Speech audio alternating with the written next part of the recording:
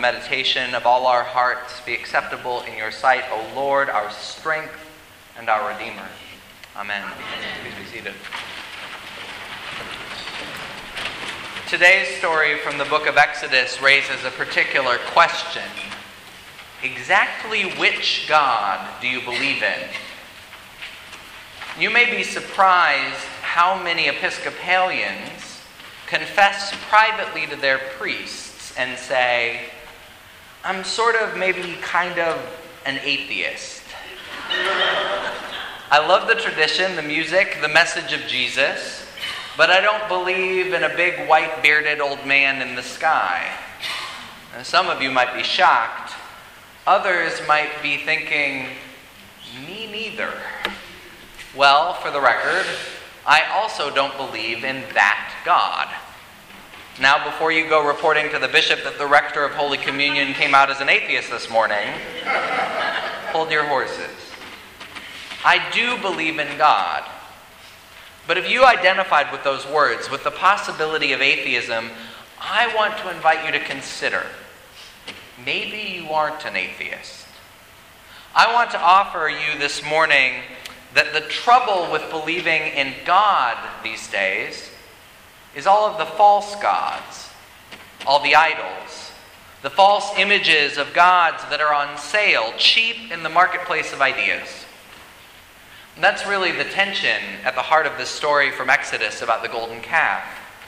While Moses is busy 40 days up there on the mountain receiving the law from God, Moses' people grew restless. And so they said to Aaron, Moses' God is taking too long. You give us a God. So Aaron produces a golden calf. A little bit later in the text, after our reading this morning, once Moses comes down and throws a fit and the tablets in a fury over the idolatry, Aaron will lie. He'll tell the prophet, I did take their gold. I threw it in the fire and poof, a golden calf appeared. Aaron tries to cover his tracks. Why? Why is this such a big deal? Why do we talk about God as a jealous God? Why is the first commandment, you shall have no other gods before me? If we believe God to be omnipotent, omniscient, omnipresent, all those omni words, why does God care about a golden calf? About false images? God is more powerful than any false god anyway, right? I want to argue this morning the stakes are high. Maybe not so much for God, but for us. To name the stakes, I want to talk about two particular false gods. These false gods are old, ancient, old enough that they're named in the Bible. I want to argue that these false gods are alive and well today. Fitting with our story today, both of these gods over the centuries have been depicted as cattle. The names of these two twin-horned idols, Mammon and Moloch. Let's talk about Mammon. When I first came to Holy Communion for an interview and I saw the wall behind the altar, I joked with the vestry. Those funny medallions back there, they caught my attention. The one on the right is obviously a Christian symbol, but the one on the left, let's be honest, some of you know where I'm going, it looks a lot like a dollar sign. I said to the vestry, is this so you can choose each Sunday morning whether this week you're serving God or wealth? And Jesus says in Matthew chapter 6, after telling his disciples to store their treasure in heaven, you cannot serve both God and mammon. That word for wealth. And since I was trusted with the job after that interview, I should tell you, the left medallion is supposed to be an IHS, a centuries-old sign for the first three letters of the name Jesus in Greek, Iota, Eta, Sigma. The right medallion is a Chi Rho, the first two letters in Christ. Thus, the medallions are meant to represent Jesus Christ. But that one doesn't really look like a US dollar. If we're honest, the Episcopalian take on God has often resembled Mammon. We are, per capita, the wealthiest and most educated Christian denomination. Episcopalians sometimes have a reputation for being snooty. Holy Communion bucks the trends a bit. We're a pretty diverse parish economically. We have a number of working class folk in our congregation. And sometimes, though, what we lack in economics, we make up for in degrees. Y'all are bucking the trend there, too. You don't have to be wealthy to worship the almighty dollar. I'm not going to belabor the description of Mammon too much because I spent the last few weeks preaching on God's economics. Suffice it to say, Mammon is the god of status, of access, and of cold, hard cash. Our dollar bills may still say the words, "In God we trust," on them, but often in this country we behave as if our hope is on the Dow Jones Industrial Average.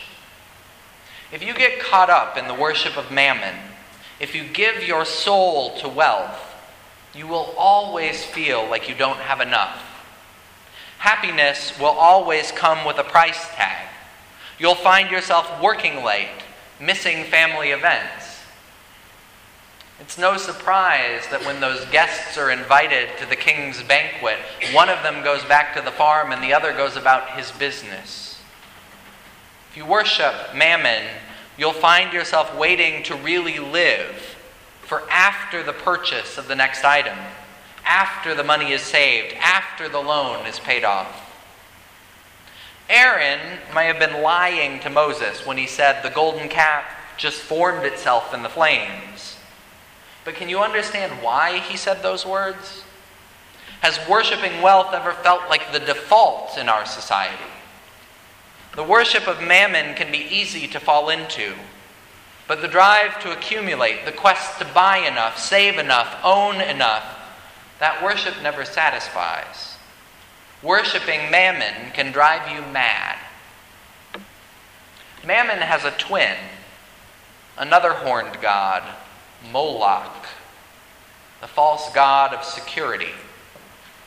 And some of you might recognize the name from Allen Ginsberg's poem, Howl. Ginsberg uses the name again and again in a frightening cadence. Moloch, Moloch, Moloch. It's a name of terror in literature, and for good reason. Moloch is one of the most ancient names for a false god. Moloch rises up again and again in the scriptures, often as background noise. Scholars tell us that Moloch was the Hebrew name for the god who demanded child sacrifice. In early Mesopotamian cultures, families would sacrifice a child in order to get the god's protection. For the safety, for the security of the many, a few children were offered up, killed. Well, we're well beyond that barbarity, aren't we? Are we sure?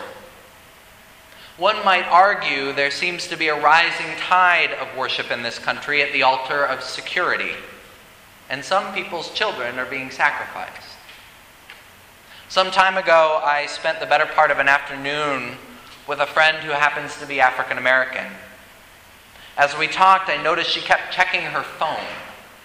Her son had just started his freshman year of college at a school up in Appalachia, a few hours' drive from their home in Washington, D.C. He was coming home for the weekend with another student. My friend was visibly nervous. She finally explained to me, "I'm worried what will happen if they get pulled over by the police." My friend's son arrived at his parents' house safely that day. But these days I know her fear wasn't uncommon for a mother of a black son. Security and safety aren't uniformly ensured in our society. I wonder how much the current president's rhetoric about refugees and immigrants also stokes Moloch's flames. Through our parish's connection with Cristosal in El Salvador, we have heard the stories of Episcopalians in Central America whose lives are at risk. Children, minor children, keep making treacherous journeys across the deserts of Mexico to escape threats of murder at the hands of gangs, only to be told they are not eligible for asylum in our United States. These days, our security is apparently more important than our invitation to the huddled masses yearning to breathe free. How often does protecting our security require allowing violence or suffering? In just a few minutes, we'll confess our sins. We're using a modern prayer right now at Holy Communion. Your worship committee chose this confession because it seems important, especially these days, to confess the evil we have done and the evil done on our behalf. Moloch is a dangerous false god. Dangerous because it is easy to allow the evil to be done on our behalf without asking questions, without knowing that someone is making this sacrifice in our name to preserve our security. I don't mention Mammon and Moloch to terrify you or to guilt you into proper behavior. Without describing the stakes, this story from Exodus can seem a little silly. Even Sunday school lessons will often make fun of Moses' people for worshiping a little golden calf. I mention the ancient false gods because history has shown us that worshiping at their altars brings real suffering. As I began this sermon, I told you that many Episcopalians confess a sort of casual atheism. Now I want to surprise you further. I think what so many of you call atheism can actually be a good thing. Hear me out. You see, I don't actually believe most folks when they tell me that they are atheists. I say most because I do have a few thoroughly committed philosophical atheist friends. I believe them. But I don't believe people who call themselves atheists and then come to church week in and week out. I don't believe they are actually atheists.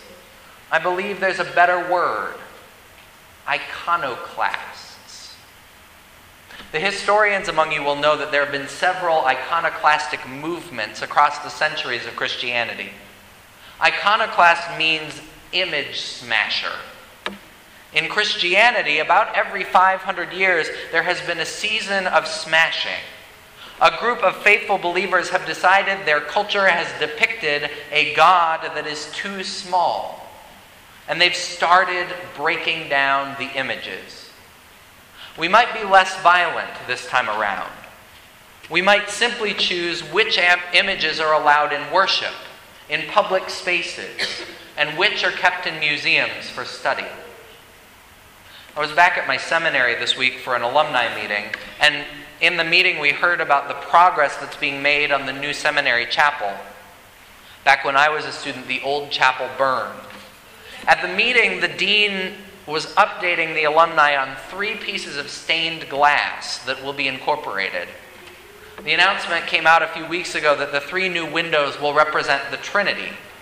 And the dean said that many Episcopalians had already written in, worriedly, to ask about what would be displayed.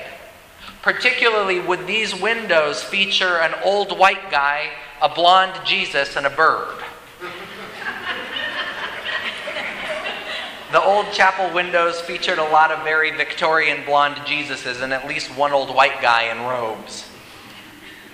I think it was telling that a room full of seminary alumni, Episcopal priests, breathed an audible sign of relief when the dean said there would be, quote, no people in the windows. To those of you who have found a home in the Episcopal Church and still flirt with atheism, I want to say this: I admire your faith. I think in this church at this time in history, it makes sense to question what our society describes as God. There are so many false images out there. Some of them have ancient names like Mammon and Moloch, wealth and security. Others are new or new incarnations: allure, power, ego. Even religious institutions Especially so-called Christian institutions can get caught up in false worship. Power corrupts.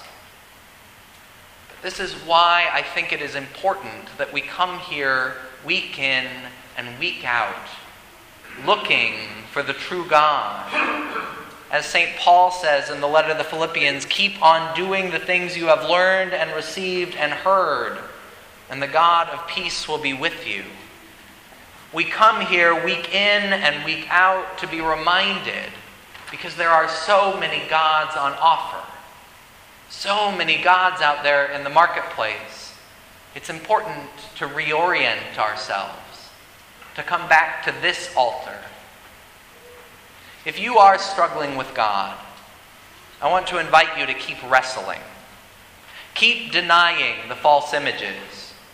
Moloch and Mammon are easy names, cheap names. Moses, God's name, is more difficult, impossible to pronounce. The true God takes time. If you're wrestling, I invite you to consider, could your doubt be an act of devotion? Do you have a hunch, a hope, that the true God is out there?